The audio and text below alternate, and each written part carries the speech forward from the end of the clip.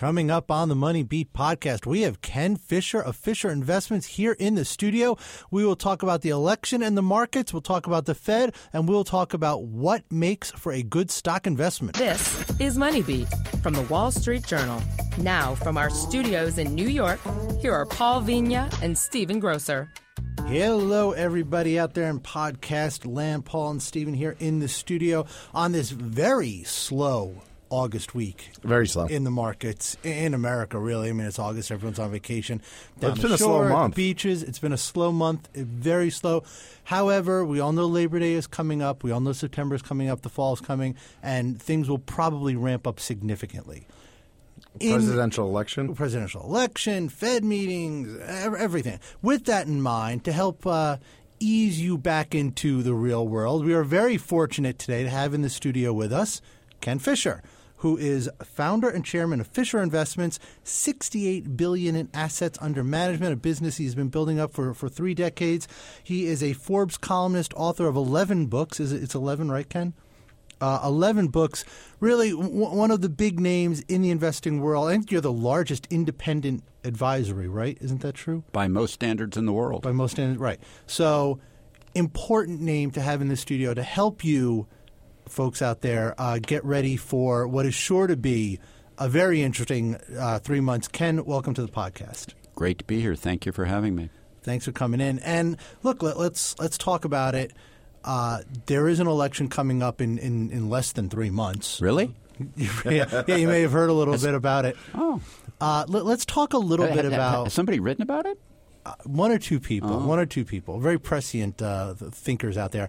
Let's talk a little bit about the markets and politics. Sure. Not that I'm asking for your opinion on who's going to win or who you want to win or who you're voting for. That's not really important. But if you quickly could take a look at what you think will happen if either Donald Trump or Hillary Clinton were to win. I mean, what would you think might happen in the markets? What are you looking at?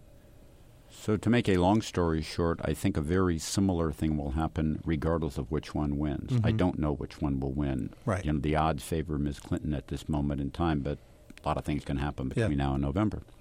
Anyone that's overly arrogant in markets makes a big mistake.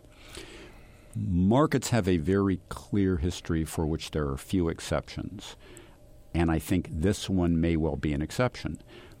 But if you just go back and look at the history of returns in election years and inaugural years, returns tend to be below average in an election year when we elect a Democrat and then high in the inaugural year. And the reverse is true, high in the election year when we elect a Republican, but low in the inaugural year. They flip-flop. It's what I call the perverse inverse. And the fact is that my opinion is that that's because people get excited that the Republican's going to be sort of pro-market, pro-business, and in the election year, as that Republican's winning, markets like that. Then in the inaugural year, they get disappointed. With the Democrat, the flip side is true. They think the Democrat's going to be terrible, is going to win, takes down the returns in the election year. In the inaugural year, not as bad as they thought, so it flips and the surprise is on the positive side. Could markets move off surprise?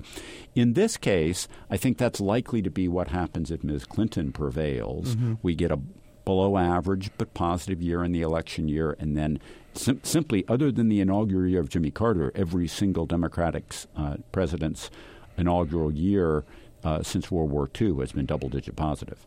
Double-digit, everyone but Jimmy Carter, and it was only negative 7%.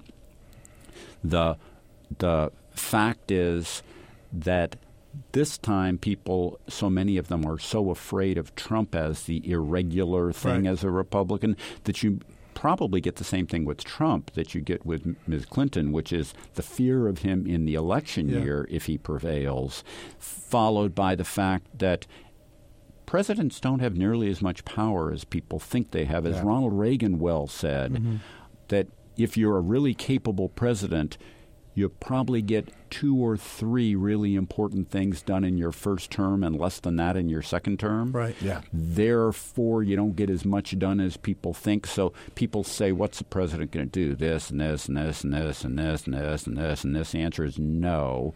I don't know what a Mr. Trump or a Ms. Clinton would actually do when elected. Right. But it'll be a small subset of the things they talk about. It'll be the ones that as they actually start facing the levers of power, they think they can actually do something about, and there'll be few. And so therefore, there's not going to be as much as people fear or hope. And people kind of fear Ms. Clinton for the reasons we all know about. People fear Mr. Trump for other reasons. The fact is, probably with both of them, that causes this year to be below average. And probably this is the exception if a Republican gets elected with Mr. Trump, that the inaugural year is the positive year of surprise.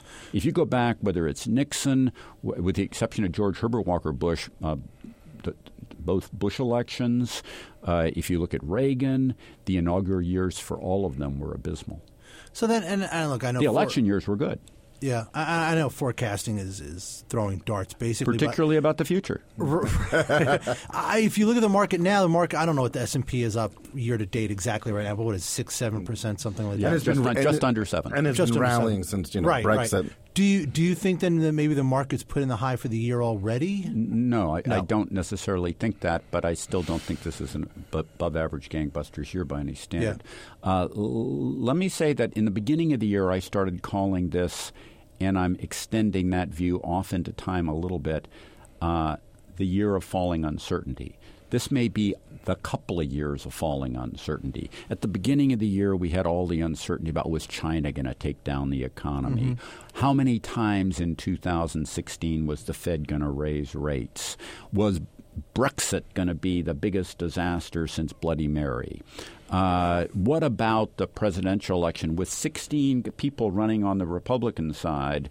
And at that point in time, and I don't mean to say anything negative about anybody, but there are very few people that ever were just absolutely heartthrobby in love with Ms. Clinton either. I mean, she's the Democratic nominee, but she doesn't exactly get the heartthrob that at this moment in time a John Kennedy got or Barack Obama got. I mean, both candidates have very low approval ratings with the general public. She's the nominee, and she's probably going to win, but she's not exactly the heartthrob. No. She's not exactly Bill Clinton in 1992. And in that regard, all of these uncertainties at the beginning of the year, they just keep slowly fading away, and markets like falling uncertainty. So we've got a non-exciting – but this whole bull market has been one big – I mean, it's a really long bull market. I think it's going to be the longest bull market in history, but it's a joyless bull market. It's grinding. Right. It's this long – bull market that you got to be in and you got to do if you're equity oriented, but it's not exactly the joyful time period. It's not the Big Bang years. People have called it the most hated bull market. Yeah, I mean, look, the first couple of years of it, you were literally in the shadow of the crisis, right? So nobody was confident. And then even after you got past that and the market kept going up, people were still worried. I don't mean to sound like a horse's patoot, which I do really well, but I was really confident in that time period because every time you have a big bust, it's followed by a V-like pattern. I mean, if you go back and look at my writings in Forbes at the time or my other writings, I was talking about the nature of a V, and a straight down steep decline is followed soon thereafter by a straight up steep move on the other side of the V, and you don't have to know much to know that. All you got to do is see the magnitude of the decline, and you say we're months away from a big up move. And you got to have confidence in that because fundamentally markets work the way markets work, and markets are more powerful than all this other stuff when you get right down to it, and people forget that. But one of the reasons why, I mean, this has felt like one of the most hated sort of bull market or the most hated is simply like you did have that V recovery in the stock market, but the economy has hasn't followed suit. And people feel like they've walked through the valley of the shadow of death. Yeah. And therefore, instead of they fear no evil, they actually do fear evil. Yeah. And the economy has been joyless. It's been both domestically and globally the lowest growth rate economic expansion of anyone's lifetimes. Even though it's been long, it's been low. Right. And so, that doesn't get people getting all juiced up. That's absolutely right. It's a good place to take a break. Let's take a break. We will come back on the other side of this message with more from Ken Fisher of Fisher Investments. Hey, this is Stephen Perlberg from the WSJ Media Mix podcast. Are you interested in the biggest changes in the media and advertising business, from Facebook to Snapchat? Tune into the WSJ Media Mix podcast, or interviews with some of the biggest names in media, from Gawker CEO Nick Denton to Turner president David Levy. For more, check us out at wsj.com/podcasts. WSJ Podcasts. Listen ambitiously. Now, back to the show. Welcome back to the Money Beat Cop podcast. Everyone, Paul and Stephen here in the studio. And listen, for more great podcasts from the Wall Street Journal, check us out at wsj.com/podcasts. Lot of offerings for you besides Money Beat. I know you subscribe to Money Beat and you love it, and we love bringing it to you. We also have Your Money Matters, the Free-for-All, Speakeasy, Heard on the Street, WSJ Opinion, the Tech News Briefing. Plenty out there for you. You can follow us on Twitter. We are at WSJ Podcasts. And if you're not already a subscriber, you can become one. We are on iTunes, Stitcher, Spotify, and also on your Google Play Music app on your Android devices. We are here today with Ken Fisher of Fisher Investments, just talking about the election and the markets. And Ken, you mentioned that you knew the market was going to rebound. You knew the market was going to rebound in 2009 because you talked about this V-shape, the big drop. I'm wondering if you thought that because that's how the markets react, or you thought that because it was kind of clear that the Fed was going to put its thumb down on the markets. Where does Fed policy play into what's happened in this post-crisis era? So I'm going to get trashy here. The fact is, central banks are idiots. They've always been idiots. Milton Friedman would have delineated in the 1950s and documented in his great book, Monetary History of the United States in 1960 with Anna B. Schwartz, that central banks can't really fine-tune anything. And every time they try, they screw up. Or not every time, but most times, more than not.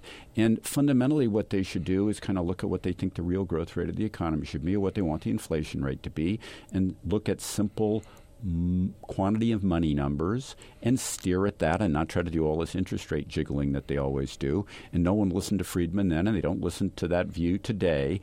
And when you become the member of the Board of Governors, you decide that you ought to be pulling the levers and doing cute and fancy things. I mean, these people, they got a guy named Brainerd who's not too swift. They got a guy named Bullard who's timid as the dickens. They got a female named George, another Ms. named Mr. They got a guy with my last name, Fisher, that can't spell his name correct, and they're run by a woman named Yellen who couldn't raise her voice in a drunken New Year's Eve party. I mean, these people are just screwed up trying to fine-tune things that they can't do. And fundamentally, they shouldn't try. They shouldn't try to make these decisions that they always try to make. And if you put anybody else in that seat, William McChesney Martin said, the longest-running head of the Fed, when you become head of the Fed, you take a little pill, and it makes you forget everything you ever knew, and it lasts just as long as you're head of the Fed. And he was succeeded by Arthur Burns, who was the best-prepared person at that point in time in history to ever be head of the Fed. And he was a disaster as head of the Fed. And afterwards, when he was asked, why did you do all these things you said you'd never do, he said, because I took Martin's pill. And the fact of the matter is, Martin was a good Fed chairman, though. Yeah, I'm not criticizing Martin. Yeah. And actually, Martin's got marvelous lines, like, Martin's one of Martin's he's the punch lines. bowl guy. Yeah, he's a punch bowl guy. Right. He's got marvelous lines. That's not my point. My point is that fundamentally, you put these guys in front of the levers, and they got to push them and pull them. Mm-hmm. And the pushing and pulling is silly. And the notion that little wiggles in interest rates have big moves on the economy is demonstrably false. The inelasticity of demand for money is actually pretty clear. And if you move interest rates short or long, up or down a hair's whisker, it's impossible to see in history that that has big impacts on the real world. Because fundamentally, if you're doing a short or long-term project and the move of an eighth or a quarter of a point is what's going to determine if it's economically viable or not, you don't have a good project to begin with. So do you think the Fed should have done nothing, or what they've done has been ineffectual and the market would have recovered anyhow? Yes, the market would have recovered anyway. Might it have recovered a month or two earlier or later? Yeah. But, I'm just going to say in my own bombastic way that if – and I think it's a scandal. I mean, I just think it's a scandal. If The minutes of the FOMC meetings from October of 2008 had been released 2 months earlier before Ms. Yellen was confirmed, and you could see what she said at that point in time. She never would have been confirmed as head of the Fed. The fact of the matter is she was so clearly clueless, as were most of us, in October of 2008. I mean, she was more cavalier than the Three Musketeers at some, function with only 10 of the Queen's men. She was she was warning about... Not in October of 2008. No, but before the crisis even hit, she was talking about the problems in the economy. In the FOMC, when she was at the San Francisco Fed. In the FOMC meetings, I mean, she is... Let me just say this in a different way. The Fed oversees banks. Mm-hmm. None of those people have any real-world experience in banks. I mean, the rules are run by a guy named Tarullo, who never saw a rule he didn't like, right? Mm-hmm. And then they got Dudley Do-Right, who couldn't do right if he had to, from your Fed here. And the fact of the matter is, these folk are not people with. I mean, the core business of banking is to take in short-term deposits as the basis for making long-term loans. Mm-hmm. What they should do is set the yield curve appropriately and leave it alone and not try to fiddle with it and let the banking system lend and have standard banking regulations and not try to be too cute. They can't do that because they don't understand banking. They don't understand lending. They don't understand collecting assets. None of these people have any real-world banking experience. None. The fact of the matter is, why do you want a world regulated by people with no experience in the doing of it at all? It's a silly concept. Are we going to have dentists regulated by people that don't know anything about teeth and have never actually been inside somebody's mouth? It'd be silly. What about doctors? We're going to do it that way? We're going to have the doctors ruled by people that don't know anything about inside your body? I mean, it's silly. I can't believe I'm actually in the position of am I defending the Fed? Was I defending the Fed there for a second, Grocer? No, I mean, not completely. Sounded like it as close as you can get to defending the Fed. Yeah. There is no real defense for the Fed, and Milton Friedman would have said that in the 1950s.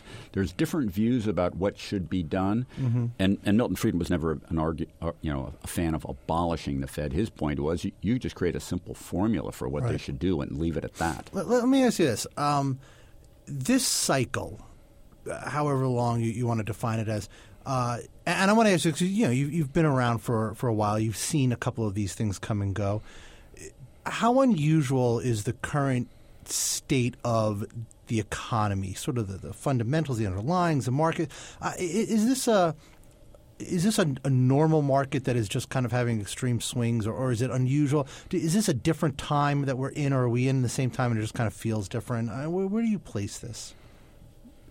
Things are different and also always the same, both at the same time. Mm-hmm. The part that's different about this world, which is valid and true, is that the growth rate of the economy domestically and globally is very low compared to any economic expansion in our times.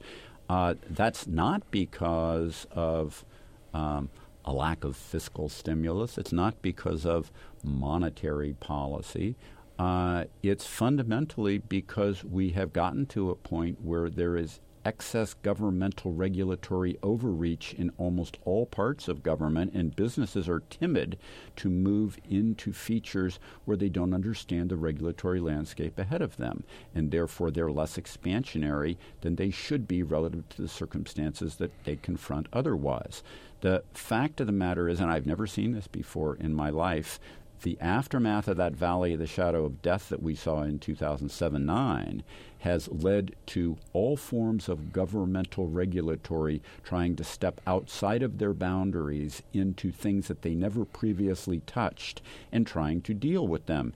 And so, for example, in my little firm, where we only have a few thousand employees, we get impacted by regulatory from all over that we never used to see, because they never thought they were supposed to come. And when I say that, they have no actual official authority, but when a government of any type comes knocking on your door demanding stuff, you don't sit there and not take that seriously. You do take that seriously. And this is going on in every form. There is no concept that says in our society today that Adam Smith's notion of the invisible hand was a pretty good regulator by itself, and maybe you shouldn't over-regulate the thing. A lot of your listeners are just going to think what I'm saying right now is crazy.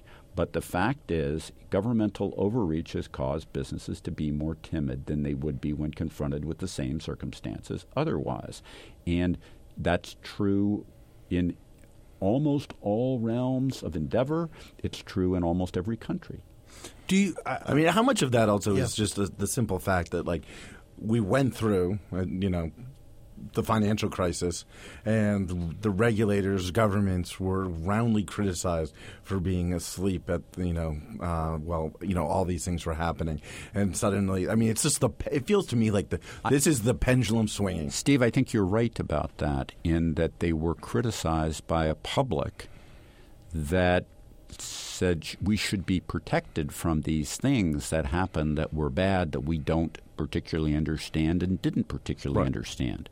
But the fact is the government doesn't have the ability to protect you from most all that stuff, whether with all good intention. Right. And then secondarily, for the most part in government, it's true that if you give people in power the opportunity to take more power, they will. But also, I mean, it was an opportunity for them. Right. And we all know that government is also very good at making things very complex when they want to do regulation. No, they keep everything simple. Look at Homeland Security. Yeah, exactly. Or, Dodd-Frank. You can see that in any airport. It's real simple and effective. Let's talk a little bit about actual investing. I want to get your take on just sort of fundamentals of investing, what you look for in a stock. You're a very long-term investor, so I mean, what are the valuation metrics? I think of it this way. I know your father famously bought Motorola in the 50s and held on to it till he passed away, I believe, right? Mm-hmm. Great investment for him, Motorola. Because I was thinking when I was reading that, I was thinking, well, boy, if you bought Motorola, which of course has since blown 5 or 10 years ago, exactly. My question is, how do you know when you buy a stock like Motorola in the 50s or whatever? How do you know what is a good company to invest in from a bad company to invest in? What are the kinds of fundamental things that can tell somebody this is where I'm going to do well with this investment? So there's the biggest single feature you need to do is know who you are yourself. Mm-hmm. And different people have different views as to how to go about doing things, and I think that's all good and well. But fundamentally what I would say is you can't really make an investment forever. You make an investment and then you keep monitoring it, and things may change, and you know that. Everybody knows that. Simply, it kind of works like this. Early in a cycle, in a period like 2009, 10, 11, you want a thin gross margin company, thin gross operating profit margin company that will benefit by the expansion. They get killed in a downturn. Mm-hmm. They bounce back like a depressed spring, and you can hold that for 2, 3, 4 years. Later in a cycle, you want that company that's got a defendable fat gross operating profit margin, because they can use the benefits of the fat gross operating profit margin to amortize against their large unit volume against lesser competitors, and they can gain market share if they've got half a clue. Mm-hmm. Now, mind you, there are firms in history that have squandered the fat gross operating profit margin, but for the most part, the latter part of a cycle and the downturn tend to do well with stocks that have fat gross operating profit margins. The early features of a cycle tend to be companies with thin gross operating profit. So that's your first litmus test. Mm-hmm. Your second part is, does the company actually understand what to do in that circumstance? Does the fat gross operating profit margin company understand what it is and have a plan to gain share based off of their ability to amortize their large unit volume across that to develop either marketing or product research or some form of innovation relative to their thinner margin competitors and their lesser competitors that have less So then if you can actually link fat market share with fat gross operating profit margin with a management that knows what to do with that, that's the ideal in a latter stage cycle. Early on, you want the thin gross operating profit margin company with growth potential that benefits off of economic expansion. So if you think of one that's the reverse of that, thin but doesn't have the economic expansion, think of a materials company like a cement company. Mm-hmm. Very competitive, thin gross operating profit margin. In a downturn, they get killed. But when the economy bounces back, they bounce back hard until they've reached their capacity, but they don't have any growth capability. If you throw on growth capability on top of that, like thin gross operating profit margin in technology, where you can gain share, then does the management understand that's what they are and have a plan for it? And then you have to actually figure out your exit point. And your exit point's later in the cycle when you want to shift to that fat gross operating profit margin company. How tricky is that to pull off, though? I mean, I know the real key is just largely to define where are we in the cycle, more or less, without trying to be too cute. In a period like 2009, it's easy to know. We just had a big downturn. Yeah. Ahead of us, we got to be in the beginning of a cycle somewhere. Maybe not this month, maybe not next month, maybe not 3 months from now, but before 12 months for sure. Let's get the thin gross operating profit margin company with this, with that, with the other, as we talked about. After you've had a few years go by, you're moving along and you're later in the cycle. I don't think anybody thinks we're early in a cycle now. Right. You say, are we at the end? Are we in the downturn? I don't think so. I think this is going to be the longest economic expansion in history, the most joyless, but long. Yeah. It keeps grinding because we keep looking for ghosts around every corner, and if we keep looking for them, we tend not to run into real problems. But that having been said, simply, my view is that it's not hard to know. I mean, it's hard to know, are you at the top? Is this month the month? Is 2 months from now the month? But to know roughly we're about here and not there, and these are the kind of stock you have in this approximate kind of a time period. And, I mean, I'm trying to make this simple, but if you try to get too cute with it, you're like being the Fed we talked about earlier. You're being too cute. Yeah. Being too cute is arrogant and silly and stupid and blows up on you. Right. So then for a lot of people, and everyone talks about passive investing, buy index funds and just stay in the market forever. I mean, I have no problem with that if people actually do what most people do is in the next downturn they blow out. Right. That's what most people do. That's the big question that we've been talking about on this podcast for a while. Right, exactly. Is that passive investing makes a lot of sense, except for the human nature oftentimes gets in the way of it being successful for the individuals. Well, I'm sure you've seen the Dalbar studies that show that the people that actually invest in no-load funds do worse than the people that invest in load funds, despite the fact that the no-load funds do better than the load funds, because the people that buy the no-load funds trade them every 18 months, and the people that buy the load funds hold them forever. Yeah. Right. Right? I mean, they suffer. They'd be better off if they could buy the no load and hold it forever, but they don't. Yeah. Because they feel the people buy the load funds feel trapped and penalized by the load, so they don't sell. Yeah. The people that buy the no loads treat them like trading vehicles. You treat them like trading vehicles, it's silly. Yeah. But before we let you go, are there any names out there that are kind of on your radar now that either you may have already bought or you're thinking about? Is there anything out there that kind of whets your appetite these days? Let me just be real clear. We can go there, but before we go there, I already defined what you want to look at, which is fat gross operating profit margin, companies that know what to do with it. So now you're talking about things like in tech. I mean, and literally the latter stage of bull markets are also tend to be dominated by bigger companies, not tiny ones. So things like, I mean, it's real simple. Things like Alphabet, a.k.a. Google. Real easy. Fat gross operating profit margins, knows what to do with it. If you move into healthcare, pick any one of 10. They're all going to do okay because they all compete against each other, pretty much direct to direct. I'd be overweight drugs and tech. And underweight the boring stuff, industrials, continue to be underweight materials. Materials typically do not do well in the late stages of a cycle, and they get killed in a downturn.